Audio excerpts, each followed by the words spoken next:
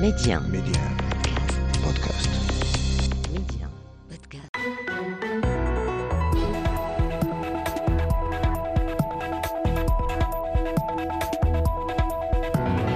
أهلا بكم. الرحلة الليبية مستمرة نحو التوافق بشأن تنظيم انتخابات عامة في أقرب الأجال وبأفضل الظروف الممكنة. آخر المحطات السياسية لهذه الرحلة لقاءات بوزنيقة وتحركات رئيس البعثة الأممية للدعم في ليبيا الله باتيلي وخارطة طريق للمجلس الأعلى للدولة الليبي. أي تحديات تواجه ليبيا خلال مسارها نحو تنظيم الانتخابات التشريعية والرئاسية؟ هل تشكل الانتخابات العامة بداية لنهاية الأزمة الليبية؟ وأي مصير تواجهه البلاد إذا ما تعثر الحل السياسي مرة أخرى؟ أسئلة وأخرى نطرحها على ضيفي الحلقة، الكاتب والمحلل السياسي الليبي أحمد الديب.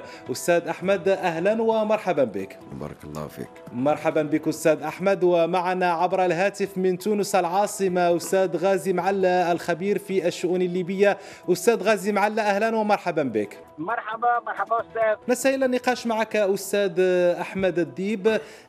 في البداية أهلا ومرحبا بك في المغرب. بارك الله فيك، ويسرني باسمي وباسم كل الفاعلين المدنيين في ليبيا أن نشكر جلالة الملك محمد السادس على تدخله في الشأن الليبي بمنطق الأخوية وبمنطق المغرب العربي وبمنطق الأخ المسالم للأخوة المتنازعين. ما قدمته المغرب صراحة يجب أن يكون محل ثناء من الشعب الليبي قاطبة. الدبلوماسية المغربية وعلى رأسها سيادة وزير الخارجية السيد ناصر بوريطة قدموا كل ما يمكن لأشقائهم في ليبيا المتنازعين. هذا سيكون دين تاريخي في مستقبل الأيام على ليبيا أن تحمله المغرب دائما اعتبارا لها دون غيرها. حقيقة ما لمسناه منذ أن التقى الليبيون في الصخيرات إلى الآن كل الترحاب وكل الود، وفعلا يعني لم يكن للمغرب أي منظور آخر سوى عودة الاستقرار ولم شمل الليبيين وعودة السيادة لليبيا. وبالتالي هذا دين تاريخي في مرحلة تاريخية مهمة في تاريخ ليبيا سيكتب بحروف من نور للمملكة المغربية قيادة وشعبا.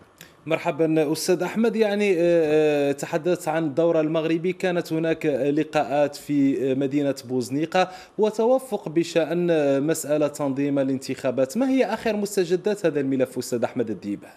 حقيقة بعد التوقيع ما بين لجنة 6+6 ودراسة النقاط الخلافية وعودة كلا الفريقين إلى مؤسسته التشريعية سواء إلى مجلس الأعلى للدولة أو مجلس النواب، بانت هناك بعض الخلافات الداخلية إنجاز التعبير حول آليات التصويت على هذا القرار، على هذه المعطيات أو هذه المخرجات للقاء بوزنيقة. ربما هذا الأسبوع أو الأسبوع القادم تحديدا يوم الاثنين ستكون هناك جلسة لمجلس النواب في الشرق للتصويت على مخرجات لقاء بوزنيقة ما بين 6+6 والاتفاق على خارطة طريق لإجراء الانتخابات.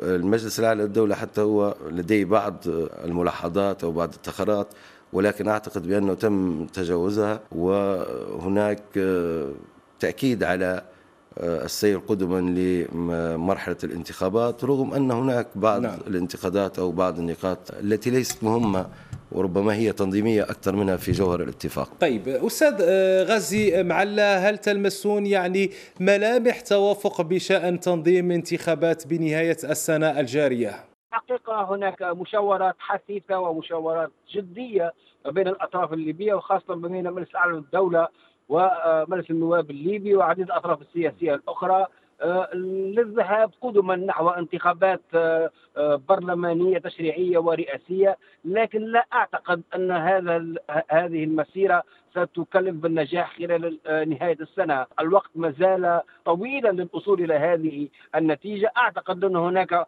مراحل أخرى أو مراحل استباقية قبل الوصول إلى الانتخابات، وأهمها أعتقد ستكون هناك اتفاق حول حكومة جديدة حكومة وحدة وطنية، سواء كانت الحكومة منبثقة من المجلس الأعلى للدولة ومن البرلمان جديدا، أو حكومة وحدة وطنية تتشكل عبر توحيد الحكومتين في الشرق والغرب. هذا هو الجدل والنقاش المطروح حاليا، وهذا أمر مهم، لأنه الوصول إلى انتخابات لابد أن يكون الطريق معبدا بإشارات واضحة، وأهم هذه الإشارات هي توفير الاستقرار والأمن لإجراء هذه الانتخابات، وأيضا قبول جميع الأطراف السياسية بنتائج الانتخابات، لأنه في هذه الظروف الحالية الآن يصعب جدا أن تقع انتخابات ويقبل بنتائجها الجميع، وبالتالي لابد من توفير الظروف لهذه الانتخابات، سواء كان ذلك على المستوى التشريعي القانوني، ولكن أيضا على المستوى اللوجستي، وأهم من ذلك على المستوى السياسي، وهو المستوى الذي ما زال قيد النقاش لغاية هذه الساعة. أستاذ أحمد الديب، كما تابعنا في حديث الأستاذ غازي معلا، هناك ظروف صعبة في ليبيا، لكن في نفس الوقت هناك تحركات لافتة لرئيس البعثة، بعثة الدعم في ليبيا، البعثة الأممية عبد الله باتيلي.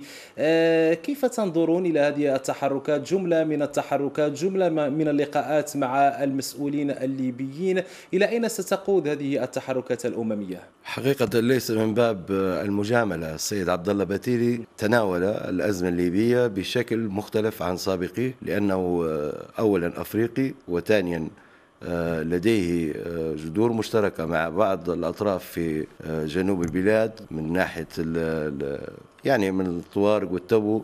وضع رزنامة حقيقية تعتمد على مباشرة مهام مختلفة عن سابقيه. التقى بالفاعلين الاجتماعيين، التقى برؤساء القبائل، أي بمعنى أن السيد عبد الله باتيلي عرف حقيقة كيف يتعامل مع المكونات الليبية المتداخلة في الأزمة الليبية، وبالتالي كل ما يقوم به الآن من خطوات يترجم حقيقة هذا البعد الإسلامي الأفريقي لتناول الأزمة الليبية. السيد عبد الله باتيلي استطاع أن يضع فعلا كافة الأطراف الليبية أمام مسؤوليتها، سواء السياسية أو المجتمعية. الآن ما يقوم به، وأطلق قبل أسبوعين مسار تفاوضي بين الفرقاء الليبيين لتجاوز جميع النقاط الخلافية التي قد تعيق تنظيم الانتخابات. نعم، هو كل ما يقوم به الآن ترجمة لتطبيق أو تنفيذ ما تم الاتفاق عليه في الصخيرات. وأعتقد أن المجهودات القائم بها حاليا هي حول المحاصصة والمناطقية، لأن إشكالية ليبيا حقيقة تكمن في المحاصصة المناطقية وفي حاملي السلاح أو المجاميع المسلحة. ما يقوم به الآن تفتيت هذه الكتل والوصول إلى صيغة جماعية حول الاتفاق، زي ما شار السيد غازي معلا، لاختيار رئيس جديد للبلد، وإمكانية تسليم الحكومتين، سواء حكومة السيد بيبو والسيد أسامة حماد، مقاليد الحكم لهذه الحكومة الثالثة. وبالتالي ما يقوم به الآن في إطار المحاصصة، في إطار النطاق الاجتماعي للأقاليم الثلاث، هي فعلا تأتي في صميم تحليل واقعي للأزمة الليبية ونجاعة الحلول التي تم الاتفاق عليها ما بين الفرقاء في لجنة 6+6 في بوزنيقة. طيب أستاذ غازي معلا، في ذات السياق ومن خلال متابعتكم، يعني هل يمكن ربط اليوم حل الأزمة الليبية بمسألة الانتخابات فقط، أم هناك يعني أمور أخرى ربما أيضا يجب معالجتها قبل التفكير في مسألة تنظيم الانتخابات؟ الوجيه، لأنه الحقيقة الجدل أو النقاش الحاد الآن في ليبيا يدور ليس حول المسألة السياسية ولكن حول المسألة الاقتصادية. الآن الصراع أو النقاش أيضا حول تقاسم إيرادات النفط وحول تقاسم الثروة الليبية. الآن المنطقة الشرقية تقول وبالصوت العالي حصتها التي تراها هي الحصة الحقيقية لعائدات النفط، وبالتالي اليوم لابد من التركيز على هذا الموضوع وجعل أو خلق آليات واضحة وشفافة تكون من خلالها توزيع عادل للثروات الليبية والإيرادات الليبية من العملة الأجنبية ومن المداخيل المالية بصفة عامة.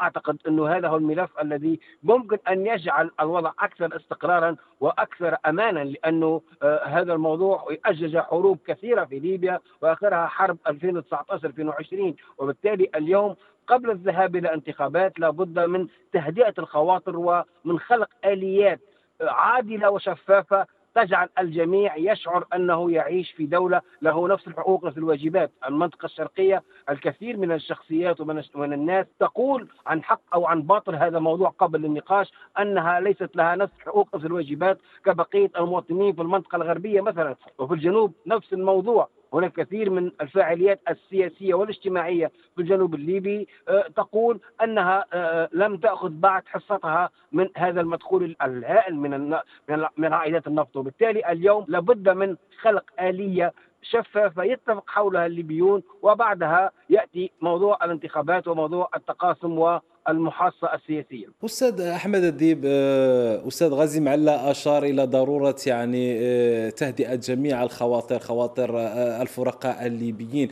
تحدثنا عن دور المبعوث الأممي، لكن كيف يمكن اليوم تهدئة هذه الخواطر من خلال حل ليبي؟ وأشرت قبل قليل إلى الدور المغربي وهو يركز دائما على ضرورة إيجاد حل ليبي لهذه الأزمة. حقيقة تقسيم عوائد النفط أو تهميش الجنوب كحقيقة واقعة، تهميش الشرق، استئثار البعض في الغرب وليس كل الغرب بعائدات النفط، ربما يرجع إلى عدم وجود دستور، عدم وجود فصل ما بين السلطات، عدم وجود المسؤولية والمحاسبة.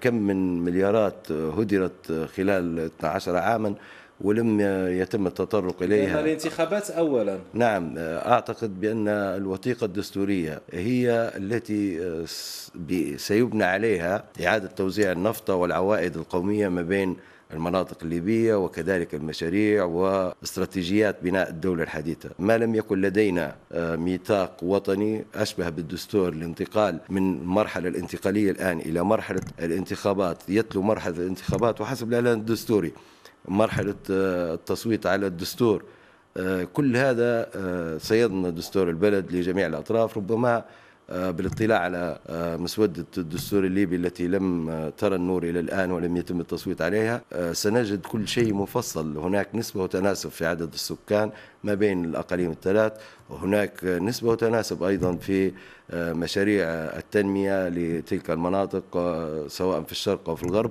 وبالتالي التوزيع العادل يجب أن يكون وفق خطط استراتيجية قصيرة الأمد وطويلة الأمد من نواحي علمية واعتبارات لعدد السكان وطبيعة تلك الأقاليم.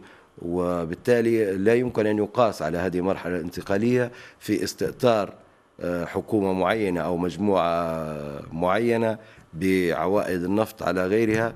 أعتقد بأن الأمر سيان في ليبيا جميعا، في جميع الأقاليم. نحتاج إلى حكومة، وبعد الحكومة نحتاج إلى دستور، وبعد الدستور هناك حق دستوري لكافة الأقاليم ولكافة الشعب الليبي بناء على اعتبارات متعددة. حقيقة لا يمكن المطالبة الآن في الوضع الحالي بإعادة توزيع العادل، وربما ضرب من الخيال أن نتكلم على هذا الموضوع في الوقت الحالي، لأننا لا نمتلك الأدوات الحقيقية لإعادة توزيع العادل لكافة الشعب الليبي. طيب أستاذ غازي معلا، يعني وثيقة دستورية أو انتخابات، لكن ماذا لو تعثرت مجددا هذه الجهود الأممية والدولية الرامية إلى إيجاد حل سياسي أو تسوية سياسية للأزمة الليبية؟ ما كلفة عدم التوافق مجددا وربما العودة إلى نقطة الصفر؟ صحيح، هو عدم الوصول إلى اتفاق سياسي في أسرع وقت ممكن كلفته غالية وباهظة جدا، لأنه الحقيقة منذ 2011 إلى الآن الوضع السياسي في ليبيا يراوح ما بين السلم والاتفاق السياسي من ناحية والحرب من ناحية أخرى.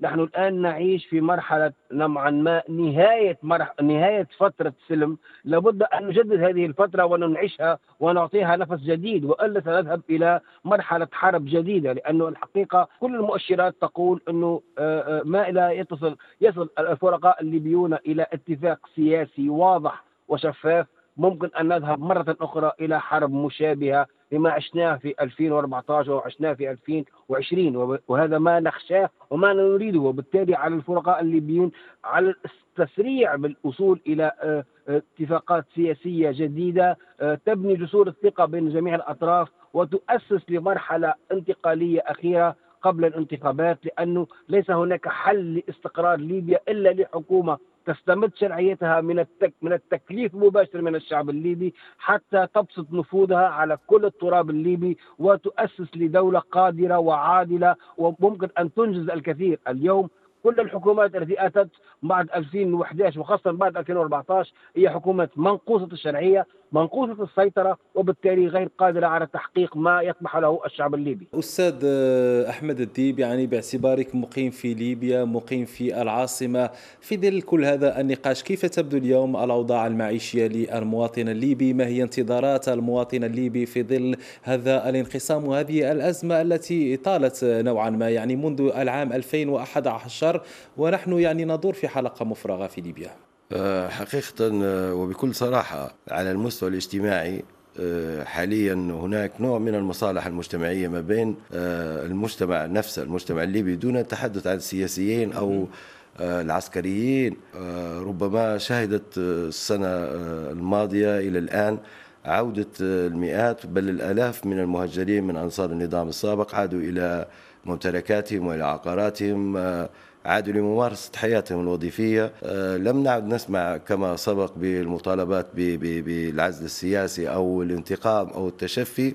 ربما أن هذه العودة هي أشبه إلى التآلف ما بين أطراف المجتمع ووصولهم لحقيقة واحدة بأن الصراع السياسي يبقى سياسي، وأن الصراع المسلح هو ما بين المجاميع المسلحة على مصالح معينة، وأن المجتمع الليبي لابد له من أن يعود إلى جادة الطريق بحيث يكون هناك تسامح، وأن هؤلاء النخب سواء المؤيدين أو المعارضين يجب أن تلتئم مجددا داخل تراب الوطن. هذا من جانب. الجانب المعيشي والاقتصادي، مع حكومة السيد عبد الحميد دبيبة كانت هناك بعض الإصلاحات حقيقة على مستوى الأجور والمرتبات، وأيضا على مستوى المنح سواء للعائلات أو أرباب الأسر أو الزوجة العاملة أو الزوجة الغير عاملة. هناك مجموعة من التحسينات على الدخل في ليبيا لمواجهة غلاء الأسعار وارتفاع العالمي لأسعار الغذاء والمواد الأساسية. هناك بعض التحسنات على البنية التحتية، لا نقول بأنها في المستوى أو أنها مدروسة، ولكن الشكل العام أصبح على أقل تقدير في منطقة العاصمة أو في بنغازي أو بعض المدن الكبرى هناك بعض التحسن من مستوى دخل الفرد وعلى مستوى البنية التحتية، ولكن كل هذا لا زال هناك العديد من الإشكاليات على مستوى الوضع الاقتصادي التي يجب التصدي لها، لأنها تسبب ظاهرة وهي تهريب البنزين وتهريب المواد الغذائية وتهريب البشر وغيرها. هذه كلها ظواهر تضر بالاقتصاد الوطني. طيب أستاذ غازي معلة، يعني ليبيا مستقرة، ما الذي تعنيه للعالم العربي ومسألة الاندماج المغاربي؟ باختصار أستاذ غازي معلة. نعم، استقرار ليبيا هو استقرار للمنطقة، هو استقرار أمني قبل كل شيء للمنطقة المغاربية، وهو أيضا داعم للاقتصاد المغاربي. نعرف ليبيا دولة منتجة للنفط، دولة لديها قدرات مالية مهمة ولديها قدرات استثمارية مهمة، وهي تجعل من ليبيا سوق للمنتجات الافريقيه والاستثمارات الافريقيه المغاربيه خصوصا، وبالتالي الاستقرار في ليبيا هو استقرار امني واقتصادي واجتماعي لكامل المنطقه المغاربيه. نعم استاذ احمد الديب، هذه نقطه مهمه ايضا، يعني استقرار ليبيا اليوم ما الذي يعني بالنسبه للعالم العربي وبالنسبه لمساله الاندماج المغاربي في ظل كل هذه الظروف التي تعيشها المنطقه وحتى التهديدات يعني الامنيه القادمه من منطقه الساحل وغرب افريقيا؟ نعم، حقيقة دور محوري وهام جدا لليبيا، سواء على دول الطوق الصحراوي أو دول المتوسط أو دول الاتحاد المغاربي، دول الاتحاد الأفريقي. ليبيا ربما كانت في يوم من الأيام هي صمام الأمان لكل هذه المؤسسات، بغض النظر عن النظام السياسي القائم داخليا في ليبيا، ولكن لها دور فعال كان في كل هذه المؤسسات سواء الاتحاد الأفريقي أو الاتحاد المغاربي أو في مواجهة خطر الإرهاب والهجرة غير الشرعية. الانفلات الأمني في ليبيا الآن وضعف السيادة وانقسام السيادة ما بين الشرق وغرب وتهميش الجنوب سيعاني منها الجنوب الأوروبي وستعاني منها دول المنطقة بالكامل. ربما أننا أمام أهمية استراتيجية لعودة الاستقرار. دول الجوار ودول المغاربية ودول جنوب المتوسط يهمها جدا أن تعود الاستقرار إلى ليبيا وأن لا تصبح ليبيا على ما هي عليه. عانت هذه الدول خلال 12 عاما لم نرى الاتحاد الأفريقي كما كان من غير ليبيا وبدون ما يحصل في السودان الآن وفي تشاد وغيرها وكذا. تداعيات ما يحصل في ليبيا سيكون، وربما رأينا النتائج على دول الطوق الصحراوي ودول حوض المتوسط. الآن أيضا هناك إشكالية الهجرة التي تطرح بقوة حاليا يعني في ليبيا. طبعا لأن هناك مافيا كبيرة للتجار بالبشر وهذا لا يخفى على أحد. هناك هشاشة في المراقبة الأمنية على مستوى الحدود الليبية، وبالتالي أصبحت ليبيا مباحة لمثل هذه التصرفات للجريمة المنظمة والهجرة غير الشرعية والتجارات الممنوعة. الجنوب الليبي يصرخ ويعاني. ربما السيد غازي معلة أيضا يطلع على مثل هذه الأمور باعتبار أن هناك بعض الأزمات حاليا على مستوى الهجرة غير الشرعية ما بين الدولتين، والتي نأمل أن تحل بطرق دبلوماسية إن شاء الله. أستاذ غازي معلة، أعود إليك. يعني بالفعل هناك الآن ملف المهاجرين غير النظاميين يطرح نفسه اليوم. ألا يؤثر هذا الملف على كل هذه المجهودات الآن المستمرة في ليبيا على مستوى إيجاد توافقات سياسية؟ ألا يشوش هذا الملف على هذه الجهود السياسية أستاذ غازي؟ ملف الهجرة حاضر بقوة هذه الأيام في ليبيا. صحيح، هو ملف الهجرة غير الشرعية وملف الأفارقة جنوب الصحراء ملف شائك، وملف الآن أصبح يمثل يعني عائقا أمام التوافقات المغاربية وخاصة التونسية الليبية.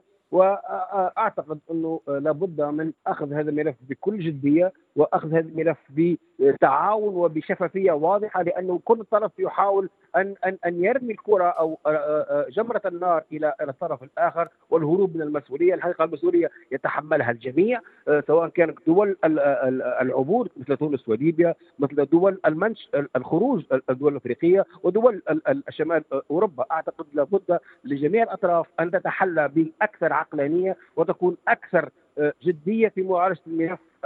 ما يحدث الآن هو كل طرف يرمي بالاتهامات وباللوم على الطرف الآخر، لكن الحقيقة الكل مسؤول والكل لديه قدرة أن يعالج هذا الملف بطريقة أكثر جدية وأكثر عقلانية. الملف الهجرة سيتواصل لسنوات طويلة، والآن فرصة سانحة للنقاش وللتفاهمات قبل أن تصبح هذا الملف أكثر تعقيدا وأكثر خطورة، لأنه مئات الآلاف من الأفارقة جنوب الصحراء يحاولون الوصول إلى أوروبا بأي طريقة نظرا لعديد الأسباب الاقتصادية والاجتماعية، وليس أمامهم طريق إلا الدول المغاربية من المغرب إلى الجزائر إلى تونس إلى ليبيا. وبالتالي هذه الدول أن تكون متحدة ولديها استراتيجية موحدة للتصدي لهذه الظاهرة التي تهدد حقيقة الاستقرار في هذه الدول. أختم معك أستاذ أحمد الديب. يعني كيف ينظر اليوم إلى مستقبل السياسي لليبيا؟ هل هناك نوع من التفاؤل تجاه هذا المستقبل وهذا المشهد السياسي في ليبيا؟ حقيقة كل ما يطمح إليه الشارع الليبي هو عدم العودة إلى لغة السلاح ما بين الأطراف المتنازعة سياسيا. نعم. ما عاناه الشعب الليبي خلال المدة الماضية من دمار ومن تشريد الأهالي، ومناطق بكاملها هجرت، مناطق بكاملها دمرت، هو ما لا نأمله. ربما أن الوساطة المغربية سبق وأن تحدثنا بأن الشعب الليبي متفائل بها جدا. مجهودات السيد عبد الله باتيلي تصب في الاتجاه الصحيح حسب وجهة نظري. الواقع الليبي الآن أصبح لا يخفى على العيان. المجتمع الليبي كل ما يعمله هو عدم العودة إلى الحرب، الإسراع في إنهاء هذين الجسمين سواء مجلس الدولة الأعلى للدولة أو مجلس النواب، والانتقال إلى المرحلة الأخيرة ما قبل الدستور. ما يأمل ليه الليبيون هو عودة الحياة الدستورية وعودة الديمقراطية بعيدا عن لغة السلاح، عودة السيادة إلى ليبيا، إعادة هيكلة الدولة الليبية وفق نظام الشفافية والمحاسبة والمسؤولية، إعادة توزيع العائدات الوطنية بنسبة والتناسب بما يرضي جميع الأطراف. أعتقد بأن الشعب الليبي الآن يتفائل بإنهاء هذه المرحلة العسيرة والمرور إلى مرحلة أكثر إيجابية على مستوى كل هذه المتطلبات. ما هي مفاتيح هذه المرحلة الإيجابية أستاذ أحمد الديب؟ مفاتيح هذه المرحلة الإيجابية هو تحرك الشارع الليبي الآن. هناك العديد من الوجهاء والفاعلين المجتمعيين أصبح تحركهم جاي. شكرا أستاذ أحمد الديب الكاتب والمحلل السياسي الليبي. كان معنا عبر الهاتف أيضا من تونس العاصمة أستاذ غازي معلة خبير في الشؤون الليبية. أستاذ غازي معلة شكرا جزيلا لك. شكرا لكل من تابعنا، وإلى اللقاء في فرصة مقبلة بحول الله.